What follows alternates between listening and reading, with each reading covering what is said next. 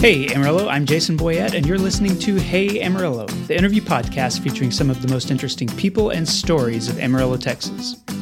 This episode of Hey Amarillo is supported by the Discover Amarillo app. This free download is designed to be a resource for new Amarillo residents and, well, anyone else who wants to keep up with local events, activities, shopping, businesses, and more. It even maintains a list of family-friendly restaurants with kids eat free offers. You can find out more at discoveramorillotx.com or head to your app store of choice to download Discover Amarillo today. That's the Discover Amarillo app, now available for iPhone and Android. And as part of this podcast partnership with Brick and Elm Magazine, I want to give a podcast shout out to Amarillo College, online at actx.edu, Colfax Tavern and Diner in New Mexico, online at coldbeernm.com. It's an interesting place, a cool place. And the city of Tucumcari, New Mexico, online at visittucumcarinm.com. Read the free e-edition of Brick and Elm at brickandelm.com. Today's guest is Lindsay Irwin. Lindsay isn't originally from this area. She spent her formative years in the Metroplex. And her path to Amarillo was a winding one, after she lived something of an itinerant lifestyle in the years following college. But those experiences ended up bringing her to Amarillo several years ago. And since then, she's been an educator for Amarillo ISD. She helped co-found and coordinate the launch of the Amarillo Community Market. And since late 2020, she's been the co-owner of Can Fusion Juice. Now, these are cold-pressed juice shots that include high-quality blends of hemp-derived CBD and THC. Yes, I said THC, but Can Fusion is legal in the state of Texas. So we talk about that. There's a lot of ground to cover in this one. Here's Lindsay Irwin. Lindsay Irwin, welcome to the Hey Amarillo podcast. Thanks for being here. Thanks for having me. Yeah, absolutely. I'm honored to have you. I know a little bit about your background, but I want to start with you the same way I start with all of my guests, and that's to ask you how you ended up here in the first place. So what brought you to Amarillo? Sounds good. So my husband brought me to Amarillo. Okay. I was living in Taos. I was kind of a little bit of a lost soul and just traveling and wanted to collect some unique experiences. And so I moved to Taos to go skiing and learn how to ski because I'd never been before. Okay. That's a real commitment to learning how to ski, to just move to a ski town. Right? Well, I didn't have a lot else going on. I wanted to just really fully immerse myself in the experience. And I needed a roommate, and I found one on Craigslist, and now we're married. Wow. And I live here with him. What year was that? Like, what's the time frame? That was 2013. Okay. So we lived in Taos together for a few years. He wintered there because he owns a greenhouse and didn't need to be here in the winter and loves to ski. And I lived there for a couple of years and then decided, okay, I think he's probably worth following to Amarillo. Okay. Where did you grow up before that? So I lived in Las Vegas, Nevada until I was 10. And then I did middle school and high school in McKinney, just north of Dallas area. And then I went to college at UNT. And when I graduated, I just decided I wanted to see what else the world had to offer. So I kind of traveled a little bit. I went to Florida, lived there for a little while. I was in Iowa and then Montana for a little while. And then I landed in Taos and now here. So you really were itinerant for a while. Did you know? Itinerant is the word. Okay. Did you know, like, career-wise, what you wanted to do? Like, did you have a goal when you went to college? No, I had no idea. So I did not want to go to college. But my mom was very insistent that I went because she didn't get the opportunity to go. And so she gave me the gift of making me go to college, which, I'm very grateful for. I'm very lucky that she did that for me. So I went to college. I was interested in everything, but I couldn't really put a pin in what I wanted to do. So I started with political science, and then I went to education, and I ended up graduating with a psychology degree and a minor in art history. Okay. So really, two of those degrees that just kind of thrust you into the workforce. Yeah. I had people banging on my door wanting to hire me. No. Well, I was an English major, so I can speak to that. So you understand. So yeah, I had no idea what I wanted to do. But I knew if I stayed in Denton, I would just live at the bars and not do anything. And so I had to kind of get out of there to get my head together and decide what I wanted to do. And so I collected some experiences and met a bunch of interesting people. And I just wanted to add a little variety to my life, I think. So I did some migrant farm work. Okay. I worked for a ball gown designer, and then I was a liftie. And then What's a liftie? Oh, a liftie is that a ski term? It's a ski term. Okay. It's the person who catches the chair when you get on the ski lift. Okay. So it's a very, well-respected position. Not really.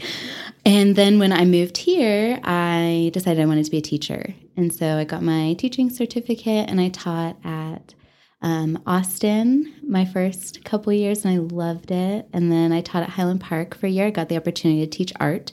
Okay. So I moved to Highland Park to teach there. And then my last year, I taught at Crockett. All right. So I have some questions to follow up to that, but I want to go back to your itinerant period because I know that's something that I think a lot of people maybe dream about. When you're in college and you don't really have a specific plan, you've got this desire to experience a lot of things, to see the United States or see the world or whatever that looks like. A lot of people think about doing that, don't always do that. Right. And can you tell me, like, what did you gain from that? Does it feel like a lost period where you didn't really know what you were doing, or does it feel like an important part of your life? That's a great question. So my motto has been for a long time, when I was just in high school doing a little bit of reading and kind of dreaming about the world, my motto was always leap and a net will appear. And I didn't really know what that meant in my life until I had the opportunity to go. A friend said, "Hey, we're going to detassel corn in Iowa." And I was like, this phrase is important now, this saying, leap and the net will appear. So I just went, and it does not feel like a lost period at all. It feels like something special and unique and weird. And some people are like, why would you ever do that? And some people are like, that is really cool. Tell me about your experience.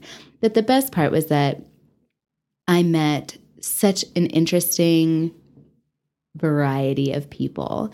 I met anarchists and migrants from Mexico, and I met people who are a little bit like me, who are just kind of lost souls trying to figure out what the world was about. I met farmers. There were just truck drivers from Canada and Montana, just a lot of really interesting people and people with different perspectives on the world. And I feel very grateful that I was able to be a part of, or to have that experience. Was there something about getting away, from the Metroplex area, getting out on your own? Like, do you feel like you sort of found yourself, or maybe had a different appreciation, for where you came from, just doing these different things? Absolutely. I felt I had a lovely upbringing. There was nothing wrong with it, but I felt that I was a little bit sheltered and I didn't really know what from. So I just had this kind of sense that there was more to the world that I wasn't experiencing. And so I just wanted to see what that was about. And my initial goal or dream was to go travel in Europe and to see all of Europe or South America or somewhere that's not in the United States. And then I was poor, so I was fresh out of college. So you went the corn detasseling route. Right? Exactly. Yeah, I did what I could afford. So I collected experiences and I wrote about it and I did a lot of reading. It was a time where there was nothing to do but detassel corn and then sit by a campfire and chat with people and read and write. There was no television. You were completely unplugged. I feel like that was a really wonderful experience to have at that age. Before you came to Amarillo, did you have any perspective on this area? I mean, had you been through here? I had never been through Amarillo. I had never been to Amarillo. I knew the name Amarillo because it was in Texas and I am from Texas, but I had no conceptions about what it was like. So it was really interesting to move here with just a totally fresh eyes. No, I had no baggage coming here whatsoever, which was kind of nice. So I want to talk about your experience teaching, because I've had people with teaching backgrounds, educational backgrounds on the show. I don't know that I've had anybody who has experience at Highland Park. And so given that you worked at Austin and Crockett and also at Highland Park, can you tell me like some of the differences between those two communities? Sure. Or those three communities, I guess. Yeah, absolutely. Highland Park was so interesting because it is a tiny school. So I taught from 6th grade to 12th grade, and high school is not my forte. I'm not very good at teaching high school, but it's such a tiny school that you kind of are responsible for the kids from, the time they're young to the time they're old. And right. you encounter the same students over and over again. I only taught there for 1 year, so I don't have a great perspective on it, but I thought the community was very well established in its own kind of in its own culture. Everyone kind of had their role, and they'd been in the same role from the time they were in kindergarten, and all the students just knew where their niche was and who their clique was, and there was not a lot of branching out, which I thought was really interesting. Whereas in Amarillo, you go kindergarten through 5th grade, and then you kind of get this little opportunity to change yourself a little bit. You can start over in middle school. Exactly, where that's not a thing at Highland Park. That's interesting. So it was, kids who had a bad reputation kept their bad reputation, which I felt was a little bit disappointing. They really liked having new teachers who didn't know their reputation. Yeah. But overall, I think it was a really interesting, cool place. And the teachers just really care a lot about their students, which I think is the biggest element of having a good education is teachers that care. Yeah. All right. I also know that during that period, you were part of the launch of the Amarillo Community Market. And I wonder if you can tell me, sort of how that idea came about. Where did that come from? Yeah, absolutely. The Amarillo Community Market is one of the things that I'm just most proud of being a part of. It landed in my lap very serendipitously. I came here, and my husband, he owns commercial greenhouses with his brother and dad, and then they also do a little bit of farming kind of on their land, or they did at the time. And, he had tomatoes and squash and zucchini and melons to sell, and we went to the Golden Spread Farmers Market, which was great, but you had to be there before the sun came out, and then you were done by 7:30 or 8, and I loved that. There were amazing farmers there, but there wasn't really a place to commune. I loved everything about the Golden Spread, but I wanted to take it into something that I had imagined when I heard the word farmer's market, when I hear what a farmer's market is. And so I had kind of been talking about it, and I had all these notes, and I had been planning, how could this look? And then very serendipitously, I met my now friend, Tim Ingalls, and he was like, hey, we're actually kind of trying to start that right now. Can I bring you to a meeting? And so I went to a meeting with him and Carly DeMetto Martinez, and Beth Duke was there, and I was working as a server. I was just about to start teaching, so I felt like I had plenty of time. I was preparing my classroom for my first year teaching, while I was also preparing for the first summer of the community market. What year was that? 2016. Okay. I think 2016. Yeah. And I put everything I had into it, and I had no idea what I was doing. I had no reason to believe that I had the skill set to start a market, but I really wanted to see it happen because I wanted to participate in a farmer's market. I wanted to be a part of it. And so again, leap and the net will appear. And I just kind of faked it and did a lot of research and tried really hard, and something really nice came out of that. Yeah. Has it ended up becoming, what it is now? Is this what you and that group envisioned? It is part of what we envisioned, I think. We all, other than Beth, we all had to step away from the market for different reasons. I wanted to start a family. Carly moved out of town. Tim had other things going on. And so it is part of what we were hoping for it to be. And it's still a great piece of Amarillo, I think. And I think it has a lot of potential to grow in new directions. Now that none of the original founders are there other than Beth, I think other people can step in and kind of imprint their vision on it. And it has continued to evolve. I mean, and I think that's probably healthy. I mean, it shouldn't be the same thing it was 5 years ago. Every farmer's market, every community market is going to do that. Absolutely. And that's why I felt okay about stepping away from it, because I felt like I was maybe a little bit too entrenched in the day-to-day that I couldn't bring the fresh ideas that I started with to the market. And so my hope was that when I stepped away, someone else with fresh ideas could come in and go, let's revamp this and make it something even better than where it started. I think you get a little bit of founder's syndrome where you have this vision and then you really get entrenched in, okay, well, we can't do this because I read this one rule one time, and you really just need someone new to come in and say, let's start over. Let's see what we can do with what we have. Okay, well, I want to ask you then to dig into that founder syndrome a little bit. And like, you said it's close to what you envisioned. Mm-hmm. Is there still, and I know you're not involved with it, so mm-hmm. you don't have any any authority to make it happen, but like, what are some of the things that you would still like to see as part of that event? So I would love to see more interactive activities for people to engage with, things that are different every week. So maybe doing some kind of odd craft. Mm-hmm. I think looping kids into as many different activities as possible is super important, and it's a great way to engage the community. You know, as a mom now, I wasn't a mom when I started the market, and now I'm a mom and I'm like, we need fun stuff to do with my kids. Like, where can I bring my kids that's fun and free and they can be outside and just explore? And so I think incorporating some kid-friendly, unique activities. There's so many cool organizations in Amarillo that could come to the market and bring something different mm-hmm. every week. And I would love to see activities like that that cater to all age groups and interests. Are there some farmers markets or community markets that you experienced while you're traveling that you kind of drew from as maybe an inspiration? I did. When I was living in Denton, they had just started their market. And so I only got to go once or twice. And then the Taos Farmers Market is just beautiful and wonderful.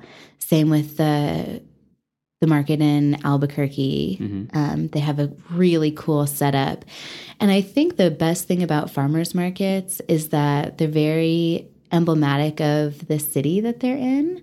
And so I love the space that the Amarillo Community Market occupies, that little downtown area with a little bit of green space, and it's got the historic Bivens building behind mm-hmm. it. It's such a cool space, whereas, the one in Albuquerque is at the rail yard, so it really embodies their space. And I think we could really build on that and kind of bring in other things about the community, not make it so downtown centric, but bring in other parts of the community, like have someone from Cadillac Ranch come in and bring in, the paint chips mm-hmm. or something like that. I think there are a lot of really cool areas in our community that could also be represented in downtown just as a central meeting place. Okay. I know that over the last couple of years, you've sort of transitioned career-wise, and I wanted to ask you about that. You moved from teaching and then development of the community market into more of an entrepreneurial role. So tell me how that happened. Yeah, absolutely. So I loved teaching, and I loved the students so much, but I felt a little bit... number one, I was ready to start my family, so I wanted a little more flexibility. I wanted to be able to stay home with my kids, and my daughter was born in 2020, mid-pandemic, right. in May of 2020.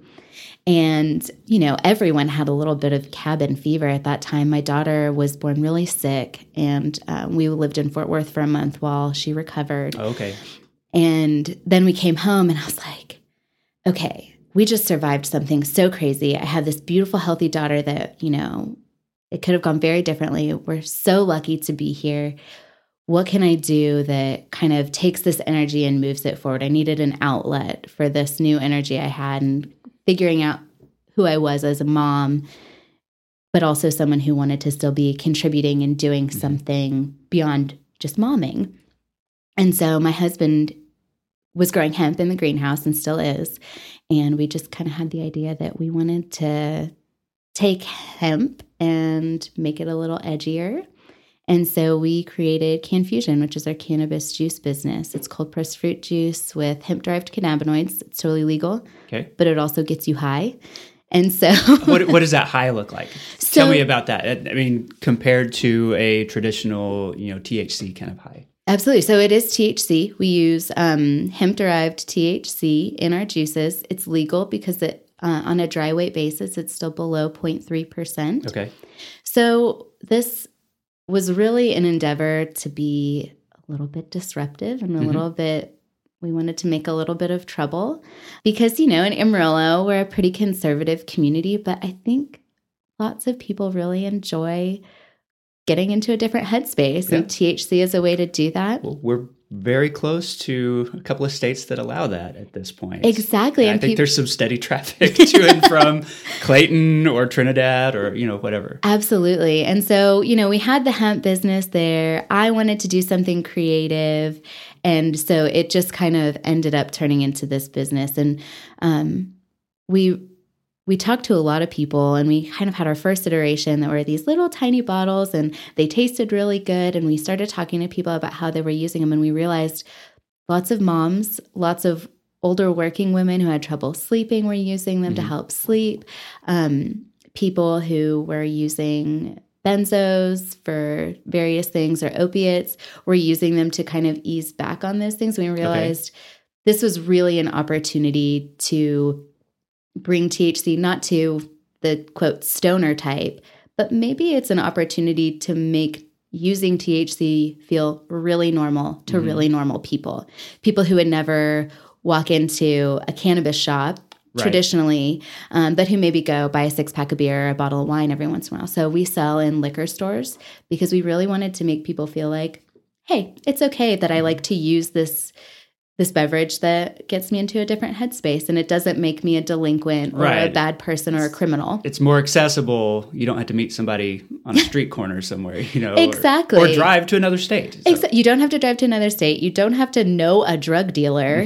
You can go to your local liquor store and buy something that's good for you because it's cold pressed juice, and it also makes you feel really good. And some people take a whole shot of whiskey and some people sip on their whiskey, and our juices are kind of the same way. You sip on it if you want just a little bit of a relaxation for your evening or to start your day, or, you take the whole thing before you go to bed and you sleep through the night. Okay. Had you encountered that kind of approach with juice before? We had not. Was that something you were just coming up with? No, it actually came about because we had to find a loophole. So my husband and I are both fairly health conscious people. We don't do a lot of sugar or anything like that. But the law is written that you have to have less than 0.3% THC on a dry weight basis in order for it to be legal. And so in order for that to happen, you have to have a lot of sugar. And the best way to get sugar without adding a whole bunch of high fructose corn syrup or, actual cane sugar is to use fruit. And so that's kind of how the juice model came about. We had no idea what we were getting into the juice business. It was another moment where we just kind of leapt and the net is appearing. And we've learned so much about how to operate a juice business and also a cannabis business. They are two very difficult industries to be a part of. So we're learning as we go. Let's start with the cannabis business in Texas. It's always changing. It's always evolving. People are always saying, well, we might be a few years away from legalization. Until then you're having to deal with that percentage or some gray areas or figuring out the loopholes, like you said. How do you feel about the state and how that might change going forward? Like, I'm sure that you are aware of a lot of the discussions that are happening. Yes. I think, first, let me say, I hate politics so much because they're so divisive. And I feel like cannabis is one of the very rare topics in politics where so many people agree, and yet the politicians are disconnected from that fact. So both sides of the aisle. Both sides of the aisle. They have no idea that everyone wants cannabis to be legal. And that's a little bit frustrating. We have a really cool ag commissioner in Texas, Sid Miller. He pioneered our hemp bill that made our juices legal and allowed people to grow hemp in Texas. And that came on the heels of the Farm Bill, the 2018 Farm Bill, that was federally legalized hemp. So Texas needed to have its own to make it legal here. Okay. And Sid Miller has recently come out and said, we need to legalize cannabis. He's going beyond decriminalization. He has said, this is nonsense. We want our economy to be able to benefit from cannabis, and we want people to be able to benefit from the effects of cannabis, whether it's recovering from PTSD, whether it's getting off of pills, whether it's helping you sleep, or just because you like to get high, and that's okay. And he has been recently especially a really big proponent of legalization. And so I'm hopeful that in the next election, our politicians will be forced to confront the issue that their voters want to, they want to see cannabis legalized. For the most part, I think it's something like 70% of people are in support of it on both sides of the aisle. How do you feel, how would that change your business? Would that have an impact on your business? Would it allow you maybe a higher percentage of THC in your product, or? So we could definitely have a higher percentage of THC. We wouldn't need to operate in a loophole, which would be excellent. Our cannabinoids would be a lot cheaper because they wouldn't have to be derived from hemp. They could be derived from marijuana, which is basically the same plant, but it just has a higher THC content.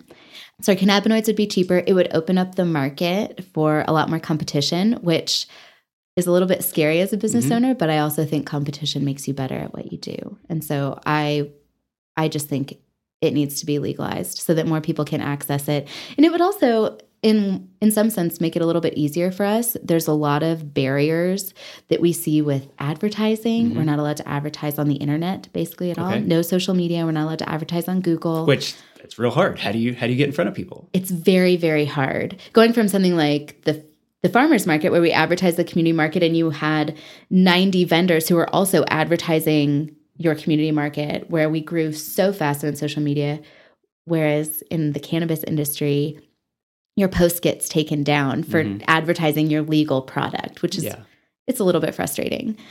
So if we legalized it, I'm hopeful that it would become federally legal eventually and we could start advertising more, and that people would be less hesitant to bring the product into their stores. Okay. Are there some banking hurdles in Texas? I know that a lot of the, like in Colorado, a lot of the cannabis shops struggled initially just working with a bank who would say, yes, you can deposit your money here and that sort of thing because of the federal, hurdles that were involved. Yes, absolutely. There are banking hurdles.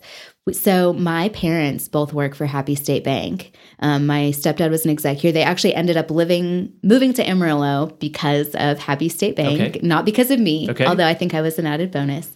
And we could not start our business account at Happy State Bank. Yeah. We are very lucky that we have so many local banks here, though, because Amarillo National was glad to bank us, and we were very grateful for that. So here in Amarillo, we don't have any hurdles, but there are other communities like in the Metroplex, they've got way too much risk, I think. There are not very many privately owned banks that are willing to take on a cannabis, or there are not very many privately owned banks, period. Right. And I think you kind of need that in order to take on a cannabis That's business. Where the uniqueness of A and B kind of comes in. And Absolutely. That they're not having to please shareholders on Wall Street or anything like that. It's a family and they can make those decisions. Absolutely. So we're really lucky that, we can have Happy for our personal accounts and we have A and B for our business accounts. Okay. What's the goal for growing your customer base? Like, are you expanding into other places outside the Texas Panhandle? Are you trying to get, in front of a lot of different liquor stores and all that kind of stuff? Absolutely. So we like liquor stores and we have a few head shops, like CBD shops. I guess they're smoke and vape shops is what they are. And we have some spots in Taos where we have friends, but I feel like we've kind of proven our concept to ourselves, and the Panhandle has been such a great place for us to start our business because we could kind of see what barriers we would have. So we've really been able to evolve while we're still really small, and we can see what hurdles we're going to have. And so now that we feel like we've grown up a little bit as a business, we know a little bit more about what we're doing than we did a year ago. We hired a salesperson in Austin. Okay. So we're hoping to expand into the Austin market. And then as that market grows, we'll hire salespeople in Dallas. And we do online sales. So we advertise on different podcasts. Okay. And so our online sales are picking up, which is really fun to see people from Pennsylvania and New York buy our products. But then we're also expanding into more liquor stores in Texas. And we have a hardware store in Oklahoma that sells cannabis growing supplies. And so he carries really cool drinks as well. Are there any challenges to shipping your product, like across state lines, because of the murkiness, or is that like not as murky as maybe I think? Great question. So the USPS ships hemp. There you can't. Well, We could ship with FedEx and UPS, but they don't really want to know. Is that? I think that's probably part of it. They don't really want to know. I don't think none of them really want to know. But because our product is legal and it's federally legal, it's not really that problematic. It would be if someone said, hey, we need to test your product to make sure it's legal. It would be a pain, but we would still be allowed to ship through them because it's a legal product and it's federally legal. It's legal in Texas.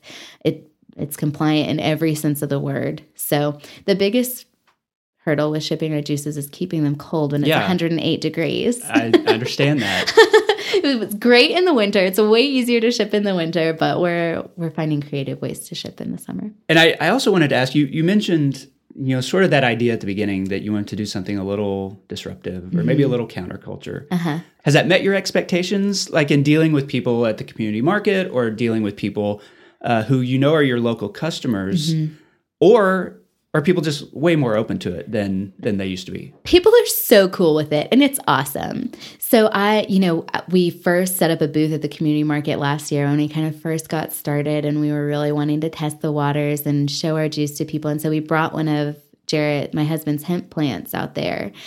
And every type of person stopped at the booth and was like, I smoked weed. I'm from the Vietnam era. Or, oh, yeah. Does a hemp plant look like a marijuana plant? Yes. Or are they pretty much the same? They're exactly the same plant, just about, just with different concentrations of THC. So they look exactly the same. They smell exactly the same, that very pungent smell that everyone knows, that most people know, I would say. If nothing else, you smell it on the streets of Las Vegas, exactly. While you're walking down. Yes. But people have been so cool about it, and it's been so refreshing because we weren't really sure what kind of attitude we would be met with.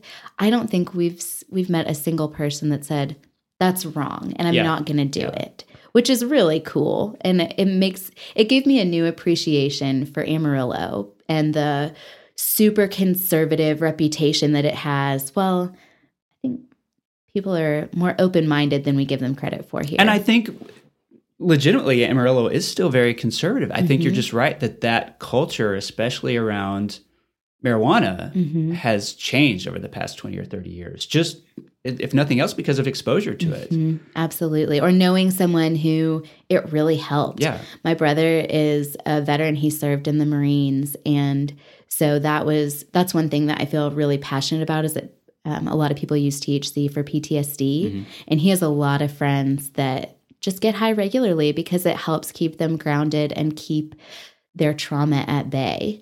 And so we support Wishes for Warriors. They do excursions with veterans, and they like to get high because, a lot of them have seen things that many other people have not had to see. And I think it's cool to be a part of a community that, we just want to support people having fun, but we also want to support people who are using our drinks as kind of a medicine. Yeah, I mean, in that context with PTSD, I mean, it's clinically proven that is an effective treatment. Absolutely. So, yeah.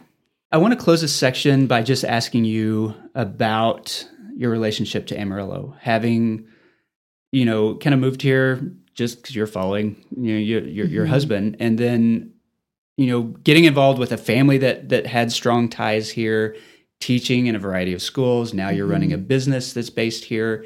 What have you learned about like your new adopted hometown of Amarillo?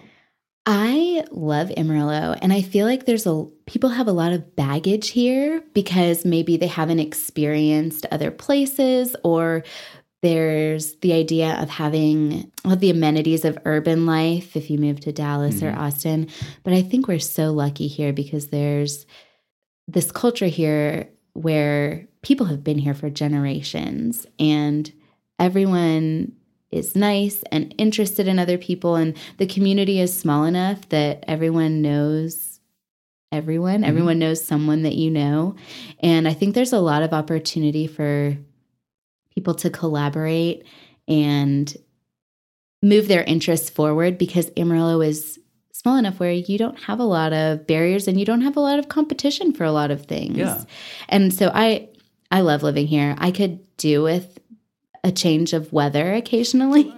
I think at this point in the summer, we all could. Yes. But overall, I think Amarillo is a wonderful place, and it's a wonderful place to raise a family. It's an easy place for everyone in your whole family to live here. And that's our situation. And so I would never want to raise our kids anywhere else. This episode is also brought to you by SKP Creative. We live in an online world, and online reviews have the ability to make or break your business. Reviews, powered by SKP Creative, is the fastest and easiest way to get great reviews from your loyal customers on the platforms of your choice. There's no complicated setup, no expensive training. It's just a simple, intuitive interface created with small business owners in mind. Visit reviews.skpcreative.com to start generating more reviews for your business today. That's reviews.skpcreative.com. Okay, I'm back with Lindsay Irwin. Lindsay, this is the part of the show I call 8 Straight. 8 Straight is sponsored every week by Panhandle Plains Historical Museum in Canyon.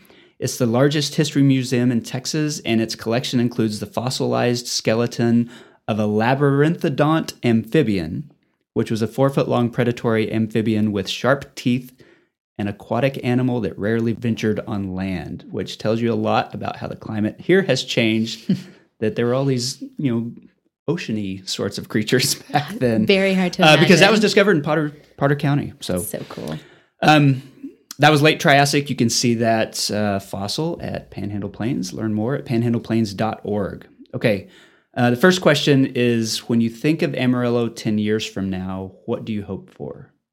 I hope that it continues to grow in its creative spaces. So I hope that in 10 years, people are still thinking outside the box and creating spaces that we don't even think about right now as options or possibilities. I think what people are doing with their interesting spaces like Caliche and what Blank Spaces Murals is doing, and creating beautiful places for people to commune over different hobbies and passions is wonderful. And I hope we continue to grow on that trajectory.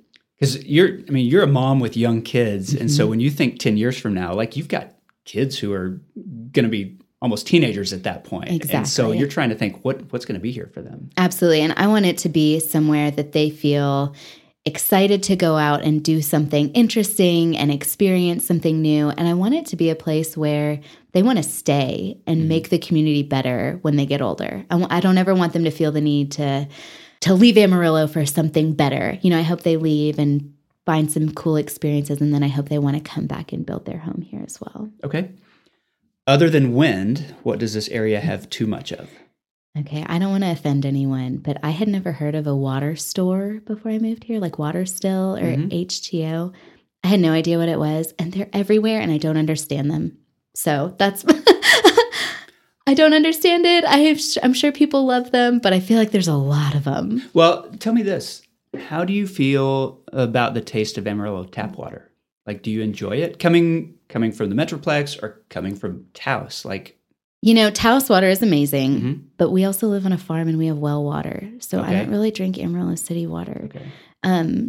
I've never thought tap water tasted good anywhere else I've lived other than Taos. See, that's one thing. I grew up in Amarillo, have lived here all my life, have never liked the city's municipal water. Okay. And so if I go to the mountains or if I go to Dallas, I'm just like, this water is good. Right out of the sink. And so to me, the idea of having a place where you can go get your reverse osmosis water, that seems totally natural to me because I wouldn't drink it otherwise. Okay, well, I guess I will retract that statement and say I do not have the correct perspective since I get to use well water. And I don't have well water here at my house. So. Right. So, let me educate you as a longtime Amarillo resident. I appreciate that, and I will retract my statement. What does this area not have enough of? I think it needs more creative spaces, and I think it needs more people willing to do something unusual. And I think that's how your community grows and thrives, is when people do things that are a little bit weird. And I think it needs a little bit of courage to make that happen. Okay, that makes sense. How do you describe Amarillo to people outside this area? It's a weird little diamond in the rough in the desert. It's an unusual place. Okay. Unusual in the best sense? In a great way. In a great way. It's hard to compare to any other place. It's not a metroplex, but it's not a small town. And I think there's a lot of really cool things about being somewhere in the middle. Okay. What is your favorite Amarillo neighborhood? Okay, I hope I don't get in trouble for not being in Amarillo proper, but my favorite neighborhood is the Palisades. Okay. It's beautiful. We're building a house right now, kind of adjacent to the Palisades. We've got a little piece of property that makes us a part of the Palisades, and they've got a new mayor who is cleaning it up and making it cool, and it's got river access, and it's not private, so you can go in and you can enjoy it, and the people who live there are just nice. And there's the Starlight Canyon is starting to do some cool little events and shows for the public. So I think it's a really neat neighborhood that has a lot of potential. For people who have never been in that neighborhood, like, can you tell them where it is? Or Yeah, absolutely. So it's south. It adjoins Paladero Canyon. It's part of there's pieces of it that are part of the Paladero Canyon system. And it's got a river that runs through it. So it's green and it's lush. And I think it got a little bit decrepit over the years. And now there's people who are moving in that are just proud of being in such a lush little space that's kind of, down in the canyon, and it's still a part of the desert, and it's still a part of Amarillo, but it's also a little bit green. It's a little bit green, and it's a little bit different. So I think it's got a lot of potential. And it's like I said, it's south. It's kind of by Lake Tanglewood and Timber Creek Canyon. Okay. What's your favorite local restaurant? El Teavon, hands down. All right. Which one? The one on Paramount. Okay. Their adobada is better. Better than the one on Grand? Than the other one. Interesting. All right. Is that your typical order? Yes. Plato adobada for me. Same for my husband, and ceviche for my 2-year-old. All right. That's an expanded 2-year-old palate. She loves She's it. eating ceviche. And she eats salsa with a spoon. She's crazy. Good for her. What's your favorite coffee shop? Cliffside, because they were the first coffee shop on our side of town. The first local coffee shop on our side of town. Cliffside has a passionate following. They do. Which I think is great, because it's not the coffee shop that, you go sit in there and do your work and all that stuff. It's mostly drive-through. It's a drive-through. Yeah, it's different. And I love Roasters, and I love Palace, and I love the vibe in each of them. They're so different.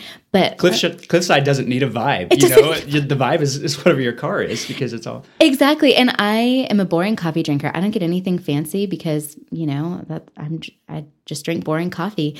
And they have really good boring coffee, and they're close to my house. Okay, so I don't have to go to the other side of town to get a good coffee. Okay, last question. When was the last time you visited Cadillac Ranch? This is embarrassing, but I have only been once. It was 3 years ago. It was bitterly cold with a bitterly cold wind, and so I didn't even get out of my car. Oh. I know. So you were in proximity to it, but you didn't actually visit it. Didn't actually visit it. I do. My mom lives really close to it, so I see it very regularly. Okay. Well, in your defense, you haven't been here that long. I meet people who are my age, and they're like, I've never been out there. So. It's on the list of places to go. Okay, Lindsay, that concludes the 8 straight questions. I like to close by asking my guest to endorse something. So what's one thing you would like listeners to know about or to experience? Go to the Amarillo Community Market and think about setting up your own space there. Setting up your own booth, something that you have an idea about that you're not sure if it's going to work. Use the Amarillo Community Market to see if you can launch your idea into something that will benefit your family and also the community. And that has happened. I know of a number of businesses that maybe are operated outside of a home. Maybe they have a storefront at this point that started at the market. Absolutely. Found their customers there. And that was the dream, was to allow people to incubate ideas and see if they'll work, and then use it as a jumping off point to do something even bigger and better that the whole community gets to enjoy. Okay. Lindsay Irwin, thank you so much for being on the podcast. I appreciate it. Thanks for having me. This was great. And that concludes the episode. I want to say thanks to Lindsay for the interview. You can learn more about her business at canfusionjuice.com. That's can with 2 N's. Thanks to Angelina Marie for editing this episode, and also to sponsors the Discover Amarillo app, SKP Creative, and Panhandle Plains Historical Museum for supporting the show. This podcast exists on a weekly basis because of listeners like you, so thank you so much for listening to it, along with the local people who support it financially through patreon.com/HeyAmarillo. Hey Amarillo's executive producers include Jess Heredia, Wilson Lemieux, Josh Wood, Corey Burns, Wes Reeves, Patrick Burns, Jason Burr, Katie Linger, and Barbara and Jim Witten. This has been episode 260. My name is Jason Boyett, and I'll see you next week.